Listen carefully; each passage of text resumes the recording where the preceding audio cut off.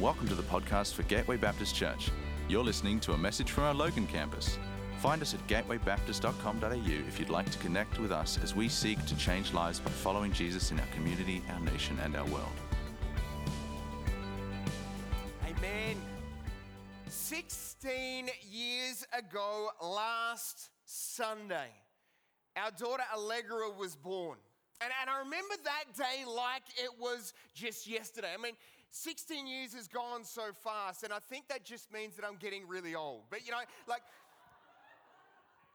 I remember 16 years ago, and I remember that day like it was just the other day. We'd had some minor complications leading up to that day, and so the decision was made that we were going to induce, actually I had nothing to do with it.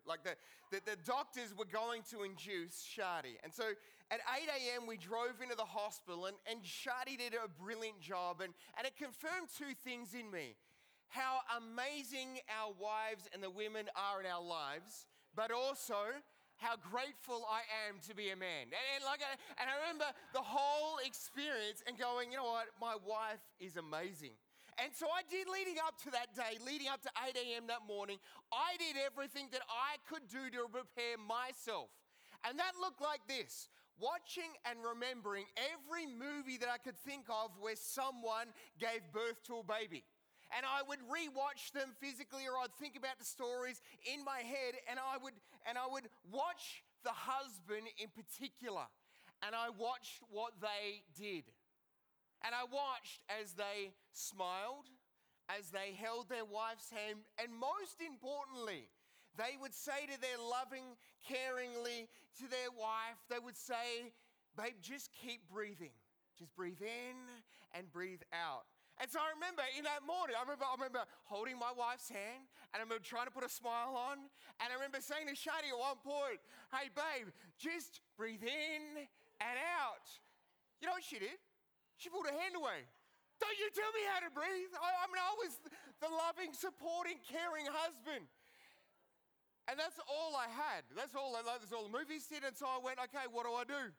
So I did what every loving, good, caring husband would do. Let me clarify something. We weren't actually, the baby wasn't being born at this moment, okay? I need to clarify the rest of the story with that important tidbit right there. So I remember at that moment I thought, what I'm going to do is, Shadi's feet were cold. And so I went, because I'm a loving, caring husband, I'm going to go duck down to the streets just down the road from the hospital, and I'm going to go buy her some socks. Every bloke goes, "That's a great idea." Every wife goes, "How could you?" I'm a guy, so let's just guys. Okay, so I ducked down the street, and what made that moment even more joyful is I walked into the shops, I saw some friends. And I know this is going to shock you all. Guess what I did? "Hey, what's going on? Hey, how you doing?" "Yeah, oh, great. Yeah. How's your week been?" "Mine's been great. Yours been good." "That's fantastic. Awesome. Yeah, great. So we started a conversation. At one point, they asked the question, so Dave, what are you doing? I said, "Well, Shadi's in labor." And they looked at me very confused. I said, "What are you doing here?" "Getting some socks and having a conversation." Isn't that obvious, people? So I said, "Well, I'm getting some socks for Shadi because her feet are cold." They said, "You should probably go back to the hospital." At that moment, I thought, actually, I probably should get back to the hospital too. So I rushed back up the hill. Yeah, see, Shadi's agreeing with everything I say. No stretch of the story yet. So I remember running up the hill, running into the hospital, running into the room, and presenting my wife with some socks. She was sort of excited about them, mostly not really excited. But I want to clarify something. I was there for the actual birth of my daughter. And look, I have proof. So I got 3 photos. Hey, look at that.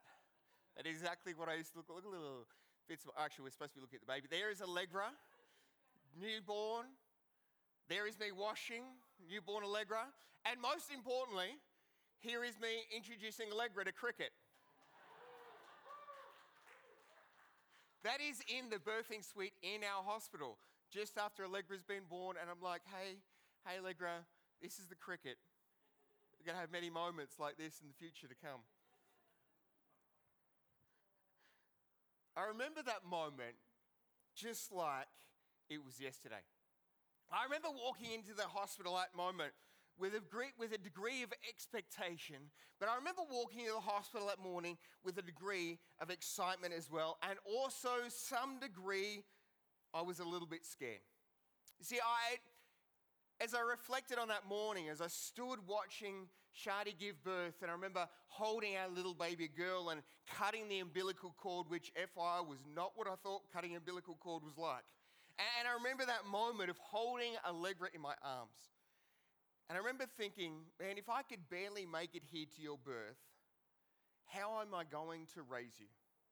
I mean, how am I going to raise, how am I going to face teenage years with all of the hormones and everything else? I mean, how am I going to face how am I going to face those moments when you bring a boy home? I mean, where am I going to bury the bodies of those boys? No, like, I remember thinking to myself, if I could only just make it here for my daughter's birth, then am I going to be not the husband, but the father that she needs to be? Am I going to be the godly man and the godly dad that she's going to want to look up to? See, we all face fears and challenges. And aren't you glad that the Bible tells us all about them? Aren't you glad that the Bible doesn't just kind of leave out the messy parts of the story? That the Bible doesn't just kind of leave the hard stuff and just portray everything as warm and fuzzy and on the up and the up. See, I love the Bible because it shares everything in an attempt to encourage us. See, the word encourage simply means to give courage. So this morning, God wants to encourage you. To encourage you that no matter what's going on, He is with you. But before we jump into the psalm we're going to look at this morning, I want to paint a little bit of a picture of what's kind of happening for Israel at this particular moment when this psalm was written. They'd been invaded by the armies of Babylon, and their holy city, Jerusalem, had been destroyed. And at night, the night sky would be lit up by all the fires that were ravaging and finishing off the destruction of Jerusalem. And the beautiful temple that King Solomon had spent 46 years trying to build, now laid in ruins, had been raided, been desecrated, and had been destroyed. And the once proud nation of Israel now finds themselves chained, they're slaves, and they're in a foreign country. So that's what's going on as we begin reading the words this morning from Psalm 137. So Psalm 137 goes like this. Beside the rivers of Babylon, we sat and wept as we thought about Jerusalem. We put away our harps, hanging them on the branches of the poplar trees. For our captors demanded a song from us. Our tormentors insisted on a joyful hymn. Sing us one of those songs of Jerusalem. But how can we sing a song to the Lord while in a pagan land? If I forget you, O Jerusalem, let my right hand forget how to play the harp. May my tongue stick to the roof of my mouth if I fail to remember you. If I don't make Jerusalem my greatest joy. See, the nation of Israel was known throughout the world for their beautiful and amazing songs of worship to their God. The nation of Israel was known for the gift of music and how they would worship God through that gift. But they now found themselves conquered and enslaved, and instead of singing songs of worship to God, they found themselves in chains and captives, and forced to listen to the taunts and the ridicules of the captors. See, the Babylonians would tease them and mock them with a cruel request. See, yesterday our middle son, Reuben, had his first game for a brand new cricket club. And it so happened that his first game for his new cricket club was against his old cricket club. And so as we turned up, Reuben began to point and go, I know that kid, and I've seen that shirt. And I could see on Reuben's face as he went, oh, because he knew what would happen. And as he walked up, friend or former friend, now arch enemy, after arch enemy, would ridicule and tease him because he was now on the opposition. See, Reuben that day was faced with taunts and ridicules. The reality was they were nothing like what Israel was facing at that particular moment of time. And see, these Babylonian guards and conquerors would tease them and say, sing us one of those great songs to Jerusalem. They would mock them and they would tease them and they would spit in their face. And see, this wasn't just any city that they were talking about. This was their religious capital. This is where the temple where they would come from all over the nation of Israel to come to gather, to worship together. This wasn't just any particular old place, but this was their most sacred city, Jerusalem.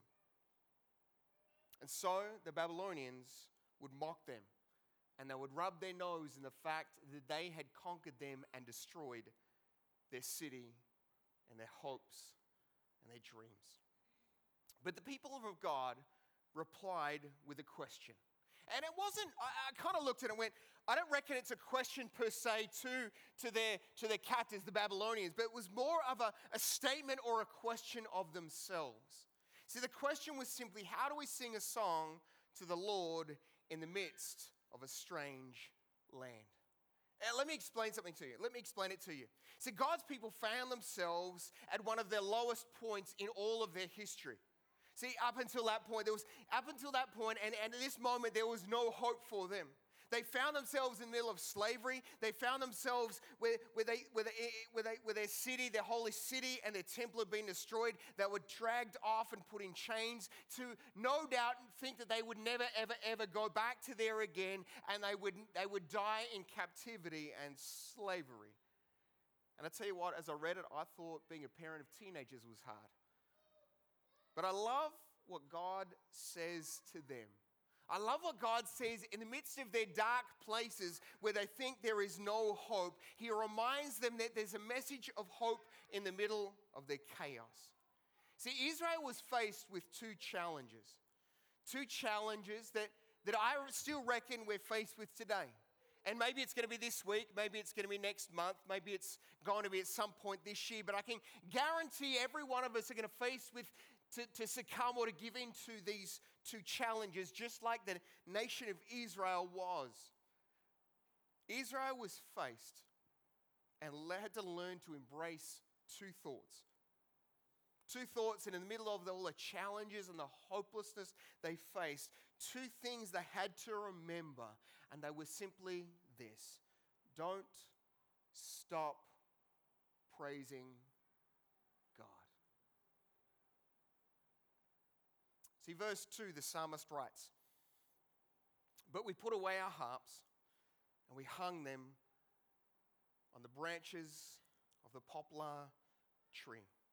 See, the psalmist here paints this picture of a group of Jewish people in their despair, gathering along the waters, the banks of a river, and there's these poplar trees, and as tears begin to stream down their faces, they realize the desperation or the desperate situation they were in. In those moments, they began to hang up their harps and put away their praise.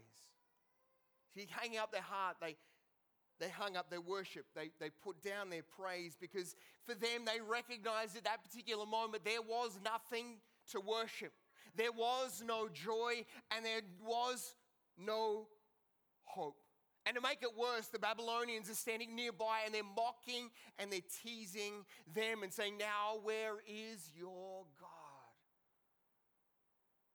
See, the devil tries to shut our mouths to praise God, and he often does so with discouragement, doesn't he? But I want us to notice something this morning. I mean, imagine for a moment if your phone beeped in church and you were that person who forgot to put your phone on silent, which may have been me in the middle of worship, but that's fine. And imagine at that moment your phone goes off to tell you that your house, it's one of your neighbors and has just told you that your house is burning down. What do you run home? You run out of here, get in your car, race home. What is a couple of things that you might run in and grab? You might grab some jewelry. You might grab some photos or a device that contains your photos. Maybe you grab your dog. Maybe you grab your favorite child. All of your children. Maybe you grab a goldfish, if you had a goldfish. Or maybe if you're practical like my wife, as I asked her this question last night, she said, I would grab some clothes. Because that makes sense, because everything burns down, you got no clothes. So my wife grabs the clothes, Or if you like my kids, they grab their PS4. That's all I want. They just want to grab their PS4 and then we're done. We're good. We don't need clothes, but good. On PS4, we're fine. See, of all the things that the Jews grabbed, in a moment where their homes, the doors were kicked in and everything changed, in a moment where they realized they were being captive and taken into slavery, what was the one thing that they took? They grabbed their harps. But now they're in Babylon. Now they're in captivity. Now they're in slavery. They're chained to each other and they're being beaten and killed. And they're being insulted daily. But notice that they still had their harps. Notice that they didn't destroy their harps. But notice they didn't throw them away. But notice in this moment they hung up their harps. And I wonder if they hung up their harps. I wonder if they carried their harps because they dreamed in the back of their mind that they hoped one day that even though their cities and their temple and their houses had been obliterated and destroyed and they found themselves in captivity, that they held on to a flicker of hope that one day they might be able to praise their God in freedom once again. That no matter what was coming against them, that one day there would be a day that they could be free. They could be back in their homes. They could be with their loved ones. That they held on to the promise. They held on to God and said, God, we pray and we hope for a new day.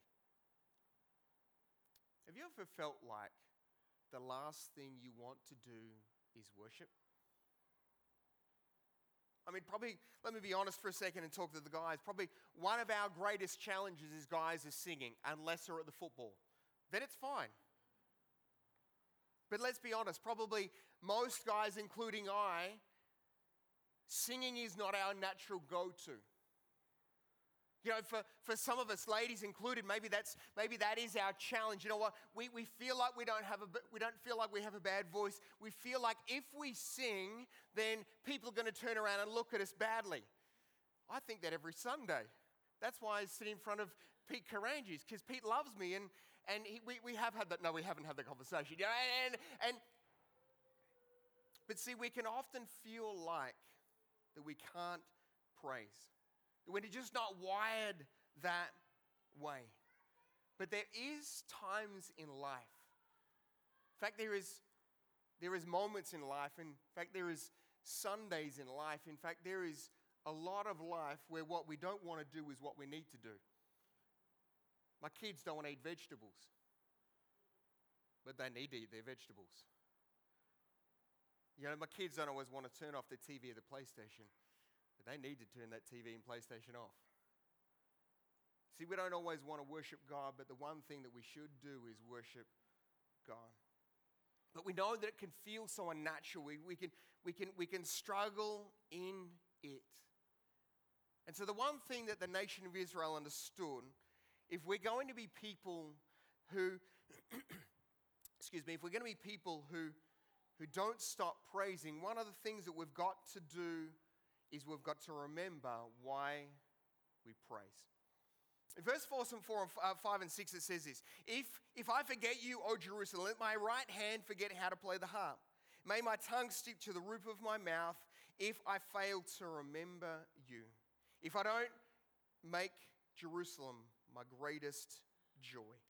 See, in the midst of the calamity and the chaos that the Israelite people were going through, the one thing that they did was that they remembered. You know, there's one credit point that we've got to give to Israel, that in the midst of everything they were facing, they continued their vow to remember Jerusalem. They continued their vow to remember. But this was the problem. The problem was they'd forgotten the wrong, they were remembering the wrong thing. The problem was they were remembering the wrong thing. See, they were remembering Jerusalem, but they'd forgotten their God. And that is what got them into this situation in the first place. See, they'd forgotten the one who got them out of slavery in Egypt first time round. They'd forgotten the one that had got them through the Red Sea unscathed and unharmed. He was the one that got them through the wilderness. He was the one that got them through all of the challenges and over into the promised land. He was the one, and they'd forgotten God, but they had remembered Jerusalem. And see that now they were in captivity because they refused to remember their covenant relationship with their God. And they'd refused to put God first. Why is it so important that we remember why we praise God? If I was to ask you a question, what do you remember of 2020? Probably most of us would go to I remember the lockdowns and the isolation, and I remember all of the things that happened around 2020. See, what we do is we often go to the hard times. So often we go to these hard times and we let these hard times steal away our praise. We let these hard times steal away our joy. We let these hard times steal away our hope. This morning we're going to hear from an amazing lady in our church, Adele. So Adele, if you want to come up.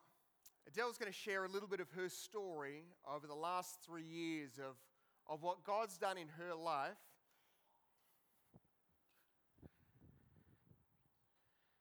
As she's allowed God to do some work. So Adele, over to you. It's coming. All right. Okay, if you don't know me, my name's Adele. Not the singer, cannot sing. I'm a mum to 5 children that range from 31 years old down to 20. I have a granddaughter who's about to turn 1 next week, and I had a grandson 11 days ago who was born on my 50th birthday. So life's good. I doubt anyone could have been as excited as me about turning 50. It was nothing to do with my age, but the fact that 3 years ago I promised myself as I walked into a very dark season that by 50 I was going to have my life on a good trajectory. I never actually expected that I wouldn't just be on a good trajectory, but the most content, joyful and peaceful that I've been in my life. So turning 50 was great. Ironically, yesterday was the 28th of January. Yesterday I should have been married for 28 years, but I wasn't. This time 3 years ago, I was on a cruise with my husband, and I remember as the boat was coming back to Brisbane in the harbour, there wasn't any celebrating going on, and he came to look for me about 1 a.m. and I could see us just up there looking at the lights, and I remember turning to him and saying, I can't do this anymore. And we were about to move to Sydney, so I'd given up my job, and he continued to move there. Truth is, you don't leave 25 years of marriage on a whim. Rather, it was years and years of great difficulty, which resulted in extreme burnout and chaos in my life. Wasn't a good time to leave your husband. It was 2020. Just giving up your job, completely depleted and burnt out, and COVID locked us down.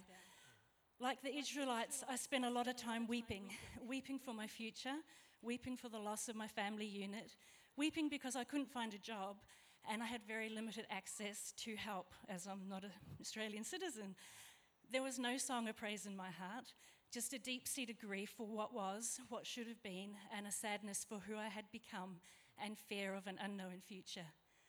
I didn't have a lot to say to God over this time, as the guilt kept settling around me like a cloud. There was no praise for him, there was just questions, just wishing life could have been different, wishing I could have known kindness, respect and love in my marriage, and trying to come to terms with what ending a marriage meant for me and my children.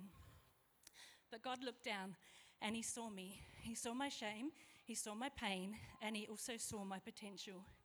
He was incredibly gentle with me and infinitely kind.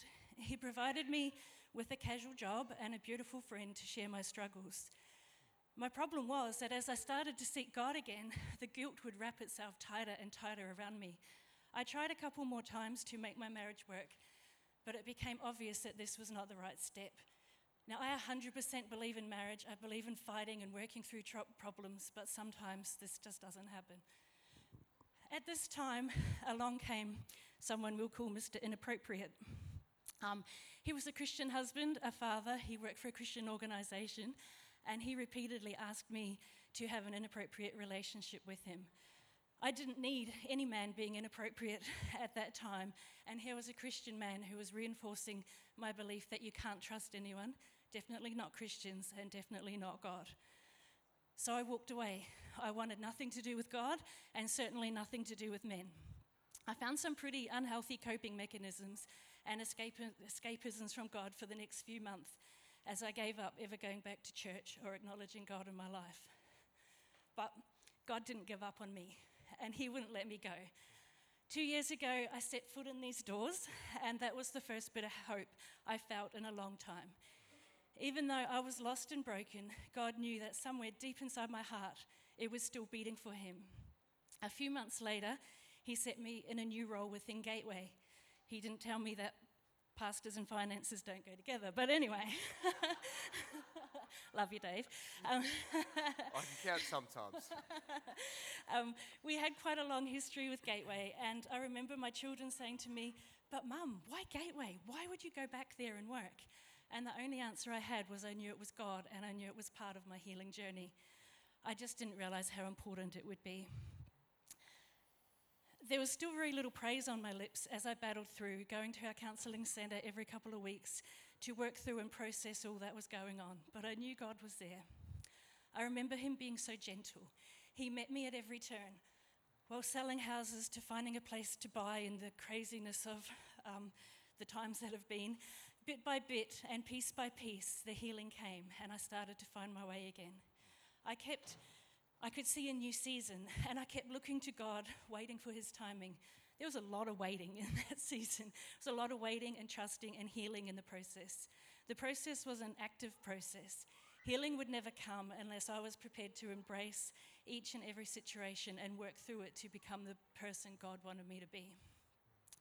When my divorce was finalised almost a year ago, there was what I can only describe as a huge spiritual release. It was like a cloud was lifted and I was suddenly in this new world.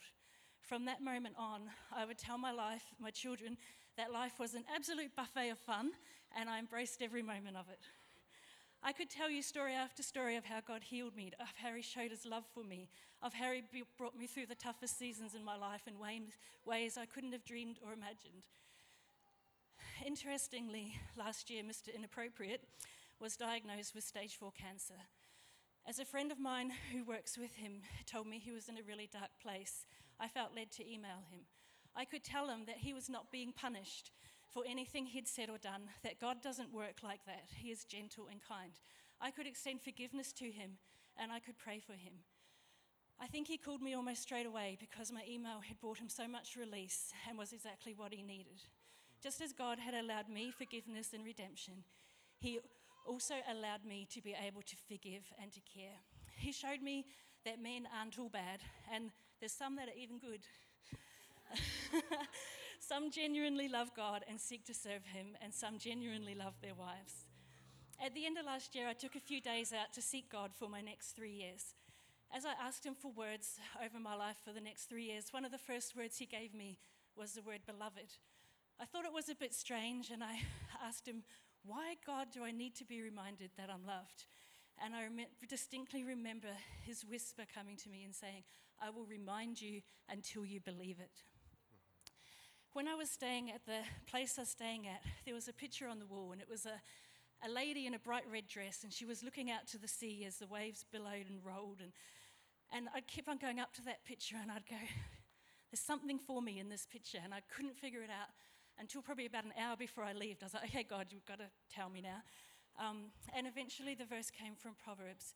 She is clothed with strength and dignity, and she laughs without fear of the future. As I ask God for what the next 3 years will bring, I'm thankful I don't know the particulars, but I know that I'm not much of a singer, but I will speak his praises over and over again. I'm healed and I'm whole, and whatever I face in this next few years, just as he turned my grief to joy and my anxiety to peace and my discontent to contentedness, I can walk forward strong in him, and I can laugh without fear of what tomorrow brings. This isn't a story about divorce. It's a story about God's love. And I know if there's anyone here, if you're going through a dark season, just know that God is still there. He sees you.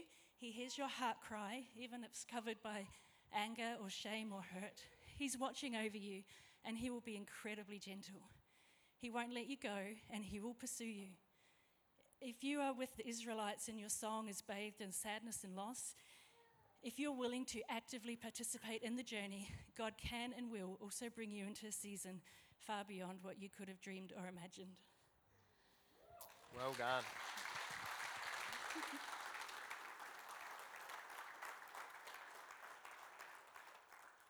Adele, thank you for sharing your story with us. See, Adele's story and Israel's story had moments where they both wanted to hang up their harps in silence. They both wanted to hang up their harps in silence for a season. So if you notice both of the stories, there's one thing in common, that they left the door ajar. That maybe there would be a moment where they would be able to worship again. And they remembered, and as they remembered it, as Adele remembered, as Israel remembered, they learned the power of praising God is that it shifts the focus off our problems and onto our God. See, Viktor Frankl once said this: between stimulus and response, there is a space. In that space, in our power to choose our response. In our response lies our growth and our freedom. In other words, you can't choose your circumstances, but you can choose your response. See, regardless of your circumstances, regardless of Israel's circumstances, they remembered why they would praise their God. And they remembered that why they would praise their God, and it's important for us to remember why we praise our God.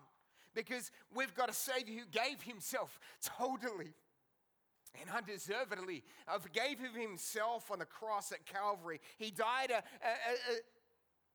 sacrificial and substantiary death to cleanse us from our sins, so that we could be brought back into freedom. That from that moment there would be nothing that could separate us from us and from God, because he did what we could do. He did what we could never do, and he did it because he loves you. See, we don't worship because we feel like it, but we worship because our God is worthy. See, both Adele and Israel, and maybe you in this moment, it certainly was for me at the back end of last year, had every reason to not want to praise God. See, Israel didn't want to praise God for a long season. Adele didn't want to praise God in the midst of her season. And I've been through, and we've been with you, no doubt you've been through, or maybe you're in a season where the last thing you want to do this morning is praise God.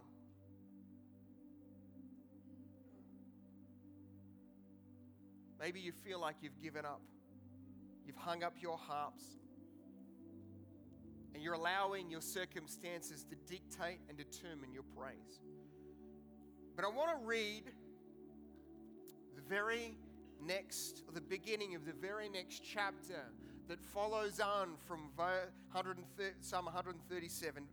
Psalm 138 starts with this: I give you thanks, O Lord, with all of my heart. I will sing your praises before the gods. I bow before you in your holy temple as I worship. I praise your name for your unfailing love and faithfulness.